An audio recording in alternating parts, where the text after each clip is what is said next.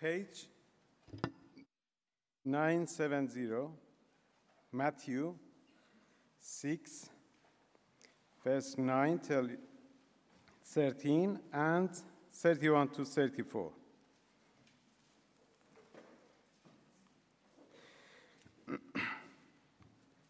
This then is how you should pray. Our Father in heaven, hallowed be your name. Your kingdom come. Your will be done, on earth as it is in heaven. Give us today our daily bread, and forgive us our debts, as we also forgiven our debtors. And lead us not into temptation, but deliver us from the evil one. So do not worry, saying, what shall we eat? Or what shall we drink?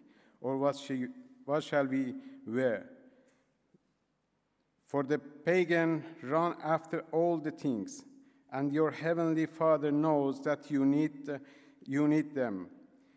But seek first his kingdom and his righteousness, and all these things will be given to you as well. Therefore, do not worry about tomorrow, for tomorrow will worry about itself. Each day has enough trouble of its own. Amen.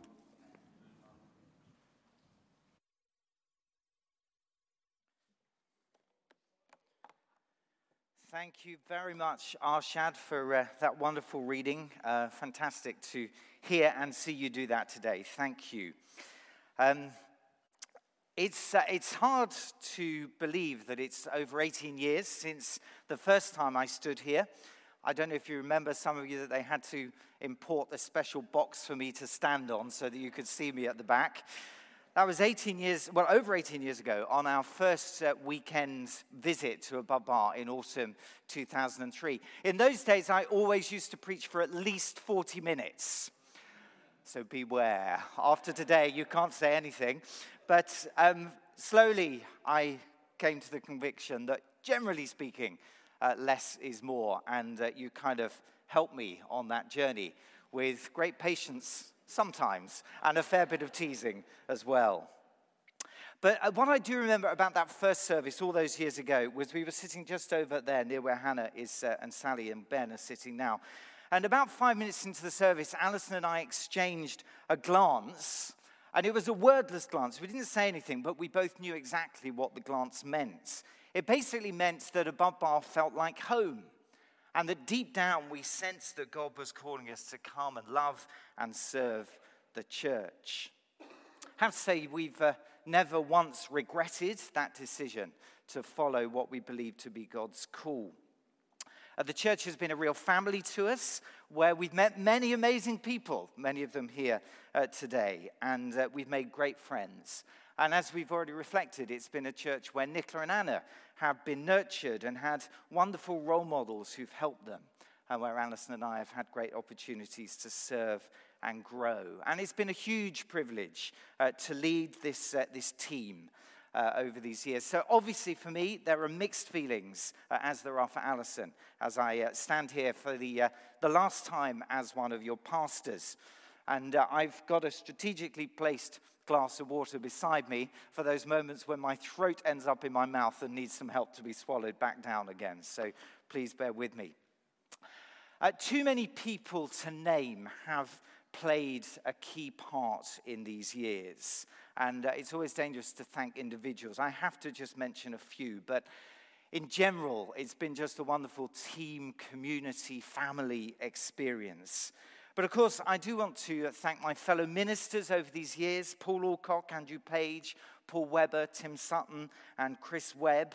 And along with them, particularly to mention Chris Tuck and Sally and Ben Thomas and Hannah and Ash and Roz, all of who've shared huge weight of responsibility of leadership day to day at various points. So huge thank you to them. But then, of course, with them, all of the other elders and officers and members of the staff team and leadership team, alongside lots of key volunteers who have given so much, and most of it unnoticed and unthanked. And we are so, so grateful. I particularly want to say thank you to Val Sewell, who has very patiently, she's borne with me so much, goodness me, served as a kind of PA to me for about 14 years, I think. Unpaid, but absolutely faithful and totally reliable, and just the most wonderful gift. So special thanks to her. And thank you also to the friends who've loved us, perhaps including especially those who've loved us through some of those darker times that we've been through as well. But really to the whole church family, thank you for your prayers, for your support, for your encouragement and your partnership in the gospel over these years. I've often said, and I still say to my friends, that ABC has been an easy church for us to love, and we continue to love it, and will do, and to pray. Recently, Alison and I have talked quite a bit as we've been walking and chatting and reflecting on today about what we might see as some of the highlights of these years. And to be honest, the list is too long for us to go through even just a small number of them. But I've asked Alison just to share one or two things as part of that, and then I'll share a bit more. Thank you.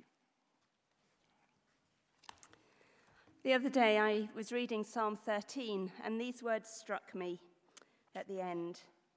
But I trust in your unfailing love. My heart rejoices in your salvation. I will sing the Lord's praise, for he has been good to me. And I just started to make a list of ways in which we've seen the Lord's goodness over these years, and it's too long for me to go through. But I've just got one or two things I want to pick out. Where have we seen God at work? We've seen him at work through a welcoming community. You welcomed us. Thank you for welcoming us as a family. Thank you for all that you've invested in our lives. Thank you for the many ways in which we have seen Jesus shine through so many people here. But thank you for welcoming the outsiders into this church. I've often looked back and thought, over the years, we've learnt to get our hands dirty as we've welcomed the more vulnerable, more broken people into our church. And I think that's something that's on Jesus' heart. So thank you for doing that. Thank you for journeying with us in that. And I think we'd all say we have seen God at work through that as he has restored lives and as he has brought people into his kingdom. And can I just say thank you as well? You know who you are. For those who've prayed for us so regularly, some of you I know have prayed for us daily, and I don't know where we'd be without that. So thank you. We're very grateful for the home that we've had, the house that has been called the Mayflowers, and it's been our family home. And we've seen God at work through that home, and we're very, very grateful. It's been a special place for us as a family, as Nicola and Anna have grown up there. Nicola got married from there, and we've got many wonderful, special memories. But it's also been a place where we've seen God at work in people's lives, as individuals and couples have come in to share time with us, as we've run numerous Alpha courses there, and we've seen people's hearts opening to the gospel.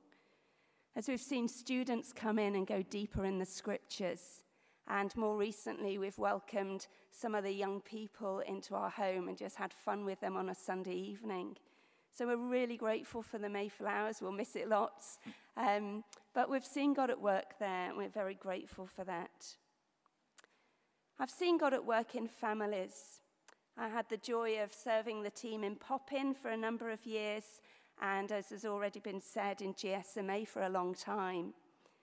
I had great joy seeing God at work in and through Jane as she grew as a leader and took the children's work forward and enabled it to flourish and thrive in so many ways.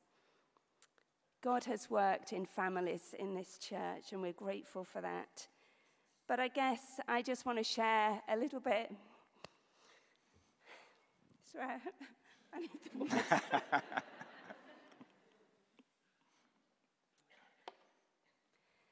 One of the greatest joys for me in recent years has been getting to know people from many different backgrounds and cultures, especially through the work of English Language Cafe, but also just seeing this church grow as an international community.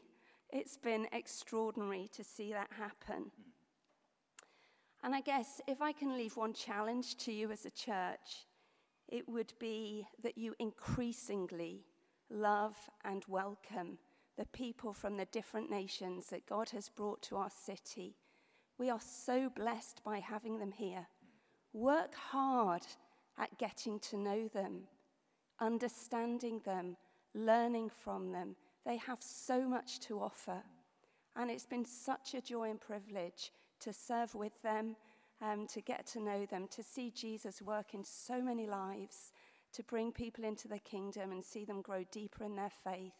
But above bar, please take this work forward and make this a church where people from all the nations are gathered, because it's part of God preparing his bride.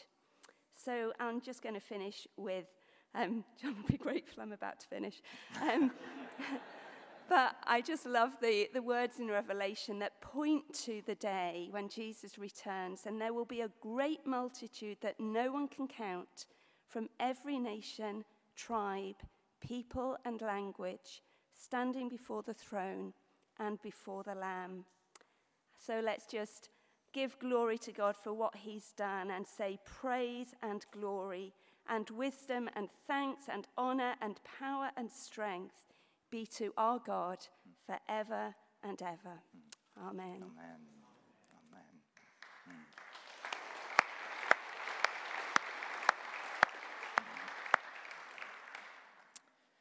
Thank you very much, Al. For myself, I guess, just to highlight, I've loved being at the heart of the preaching and worshiping life of the church, especially Christmas and Easter. We've had some great times together, haven't we? Those Good Friday services in the round that have been unforgettable for me. Of course, I'd have loved to have seen more growth over these years, more people come to faith, more people inspired for mission, more impact on the city. Of course I would. Any pastor would say that and mean that. But at the same time, it has been a huge joy for us to see the slow but steady stream of new believers, to see Alpha established in the life of the church, and the second morning service for a time, and then the second site in the east, and then to see the church with the influence of others. I played a very modest role, but come to embrace a vision of serving the city, and Big Difference now being a major player in food poverty here, and Big Breakfast and CAP and Basics Bank and various other things established in this way. It's been great to see, I think, 170 people go through formation school and become disciple-making leaders, and see some of our young people baptized. So precious to see Maisie baptized the other day, wasn't it? And pursuing Jesus passionately, and generations of students growing in their understanding, and to see older people, let me say, finishing their race well, so inspirational. And sometimes to see suffering and struggling people wrestling with the painful ambiguities of life and yet holding on to trust in Jesus. And yes, of course, as we've already mentioned, a very special joy in recent years to see the church welcoming people from challenging backgrounds through lots of different ministries that God has brought together, and yet finding ourselves not impoverished but enriched as a church as a result. I want to be really clear, I can't take the credit for this. Most of it has been done through the vision and the grit and the faith of others. And in it all, I've made my fair share of mistakes. But we have seen God at work. And so we want to praise him.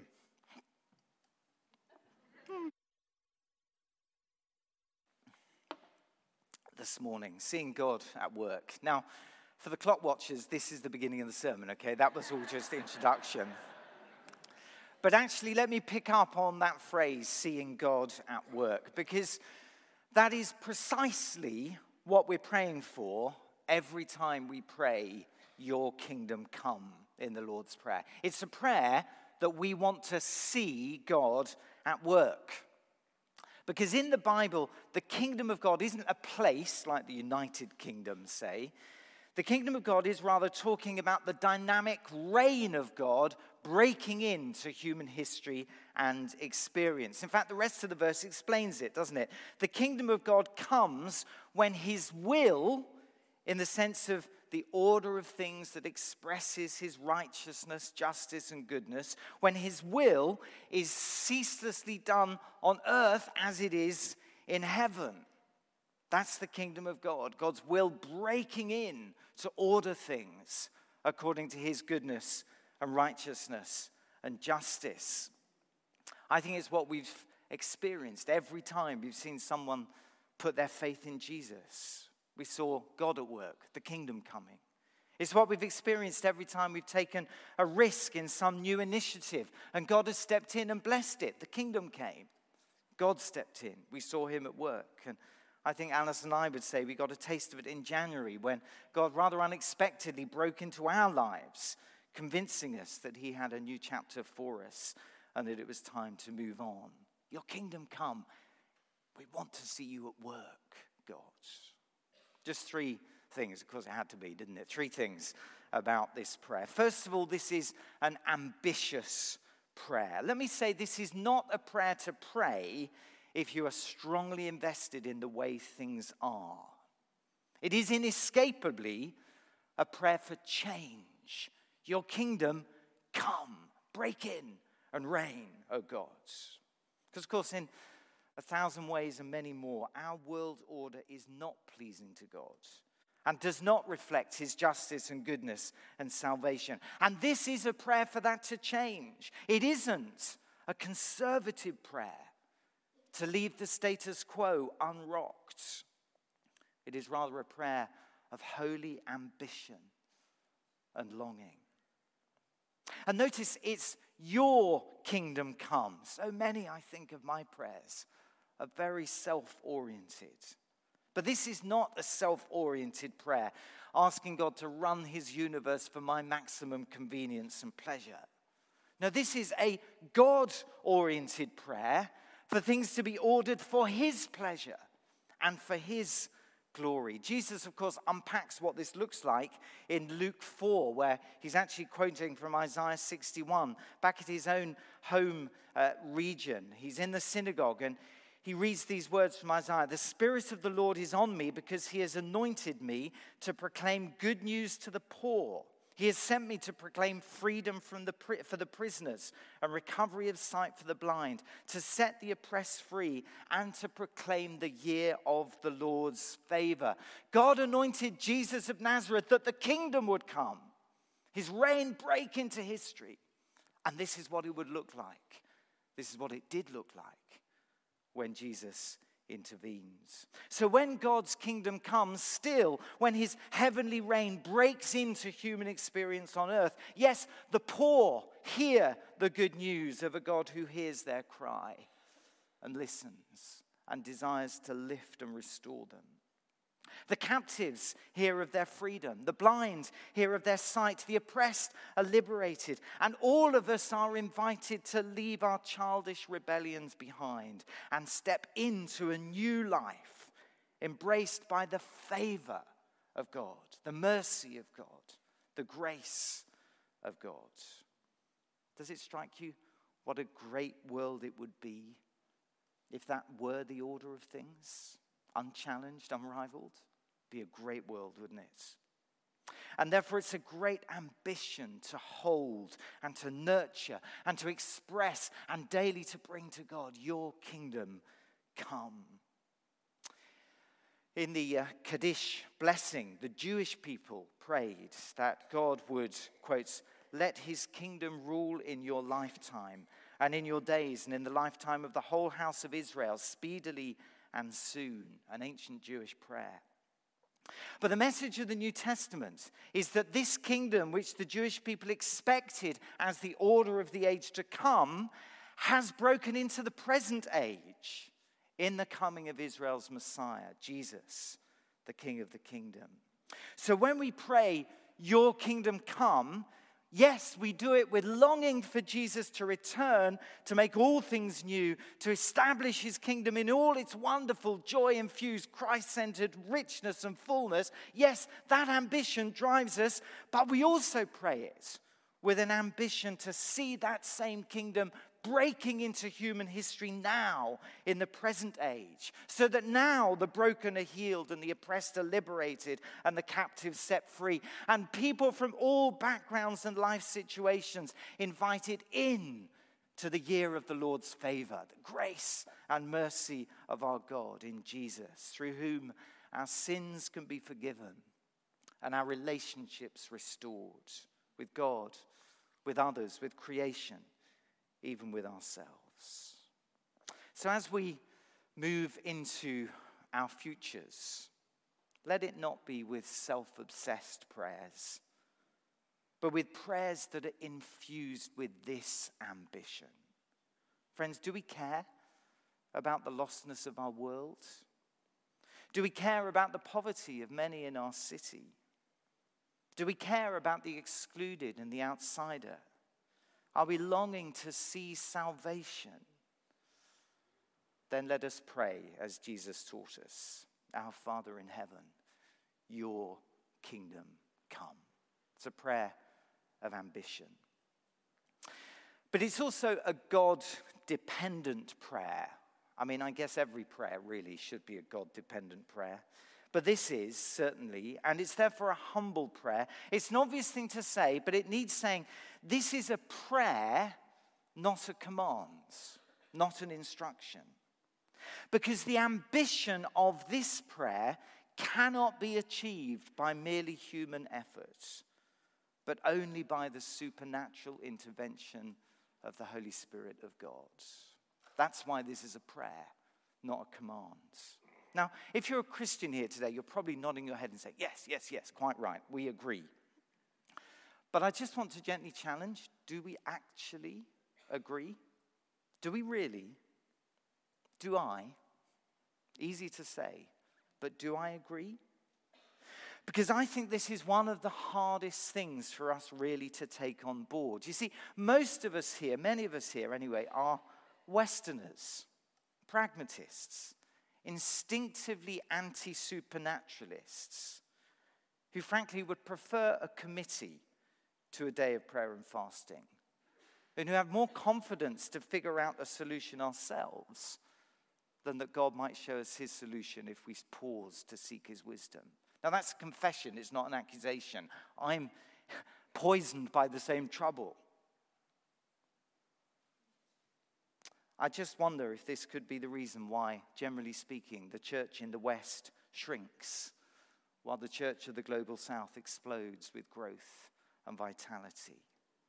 It does seem to me that the parts of the Western church that consistently buck that trend of decline are those who passionately combine prayer with action and do nurture a serious, practical expectation of the Holy Spirit's intervention. And if I'm honest, I feel this is an area where my leadership has sometimes lacked over these years. Some of you remember right back at the start of those 18 years, we identified those 4 key values. Do you remember? I hope you can recite them off by heart if you're a long-term above bar groupie. We wanted to be mission-focused, Bible-centered, building authentic community, and God-dependent. Remember? Thank you, Jenny. I'm glad. Somebody does. Great. And I think those values have stood the test of time, and they've shaped so much. In all of them, I still have so much to learn. But I have to say for myself, I think I have the most to learn still in cultivating that deep, practical, prayerful expectation of God dependence, which means that I need to pray and to keep praying. And I think you do as well. Your kingdom come. Only God can transform Southampton and build his church. We can't do it by ourselves. It's a God-dependent prayer. But in saying that, I absolutely don't mean that we should pray more and act less. which is how I could easily be heard. I absolutely don't believe that. Maybe we should pray more and act better, but not pray more and act less. Prayer and action go right together, which leads me to my last point, that this is a directional prayer, a directional prayer. Yeah, it is a prayer, not an instruction for sure, but I don't think you can pray this prayer seriously and not want to act within the limits of your capacity, sure. But the prayer and action have to go together. If we take it to heart, this surely, like all of the rest of the Lord's Prayer, is a life-directing prayer that will shift our values and shape our action. Just a few verses later, as Arshad read to us, Jesus picks up the same concern about the kingdom, warning us not to busy our lives with obsessive concern about what we eat and drink and wear and look like. But instead, verse 31, seek first his kingdom and his righteousness, and all these things will be given to you as well. Got that? Seek first his kingdom and his righteousness. That's the prayer as a directional prayer, shaping our lives. The New RSV actually puts it even more intentionally. It says, strive first for the kingdom of God and his righteousness. You get the strength of that? Seek sounds a little bit like go on a prayer retreat. Great, do that. But don't stop there. No, strive for the kingdom. Prayer and action. Now, this doesn't mean give up your jobs and everyone work for the church. It doesn't mean that at all. But it does mean in our jobs, in our research, in our homes, in our communities, there is something to strive for. And it isn't our popularity, and it isn't our personal wealth or our personal image, but it is the kingdom of God, his justice, his peace between people, and joy in the Holy Spirit as people open their lives to Jesus. It's a directional prayer. Above Bar has always been about much more than the person who leads the team at any point in time. It is a wonderful church. You are a wonderful church with huge potential, and we continue to love and care about it deeply. But I do just want to be frank for a moment and just name it, that we are also a church with a difficult and recurring history in terms of leadership transition.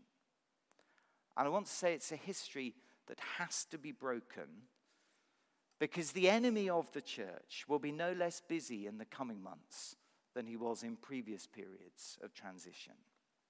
It has to be broken, but it won't be broken by accident. And it won't be broken if any of us choose to exploit the vulnerabilities of this moment to push our particular causes and concerns or our particular fears while failing to love well those who think differently. But it can be broken if we make this great prayer our prayer and make its ambition the ambition that we pursue above every other concern. Not my will be done, not my ideas prevail, not my fears control, but our Father in heaven, your kingdom come. Make it your prayer. Make it your priority. Make it what you seek and what you strive for. Friends, may I appeal to you, don't retrench and batten down the hatches. Don't neglect to love each other well. Don't forget the city and its needs and turn in on ourselves. But pursue the kingdom and keep pursuing the kingdom so that the future may be brighter than the past. And the modest fruit of these years be just a foreshadowing of the fruit to come, so that Christ may be loved, his people. That's the last sentence, isn't it ridiculous? So that Christ may be loved, his people blessed, and the kingdom advance for the sake of his glory. God bless you.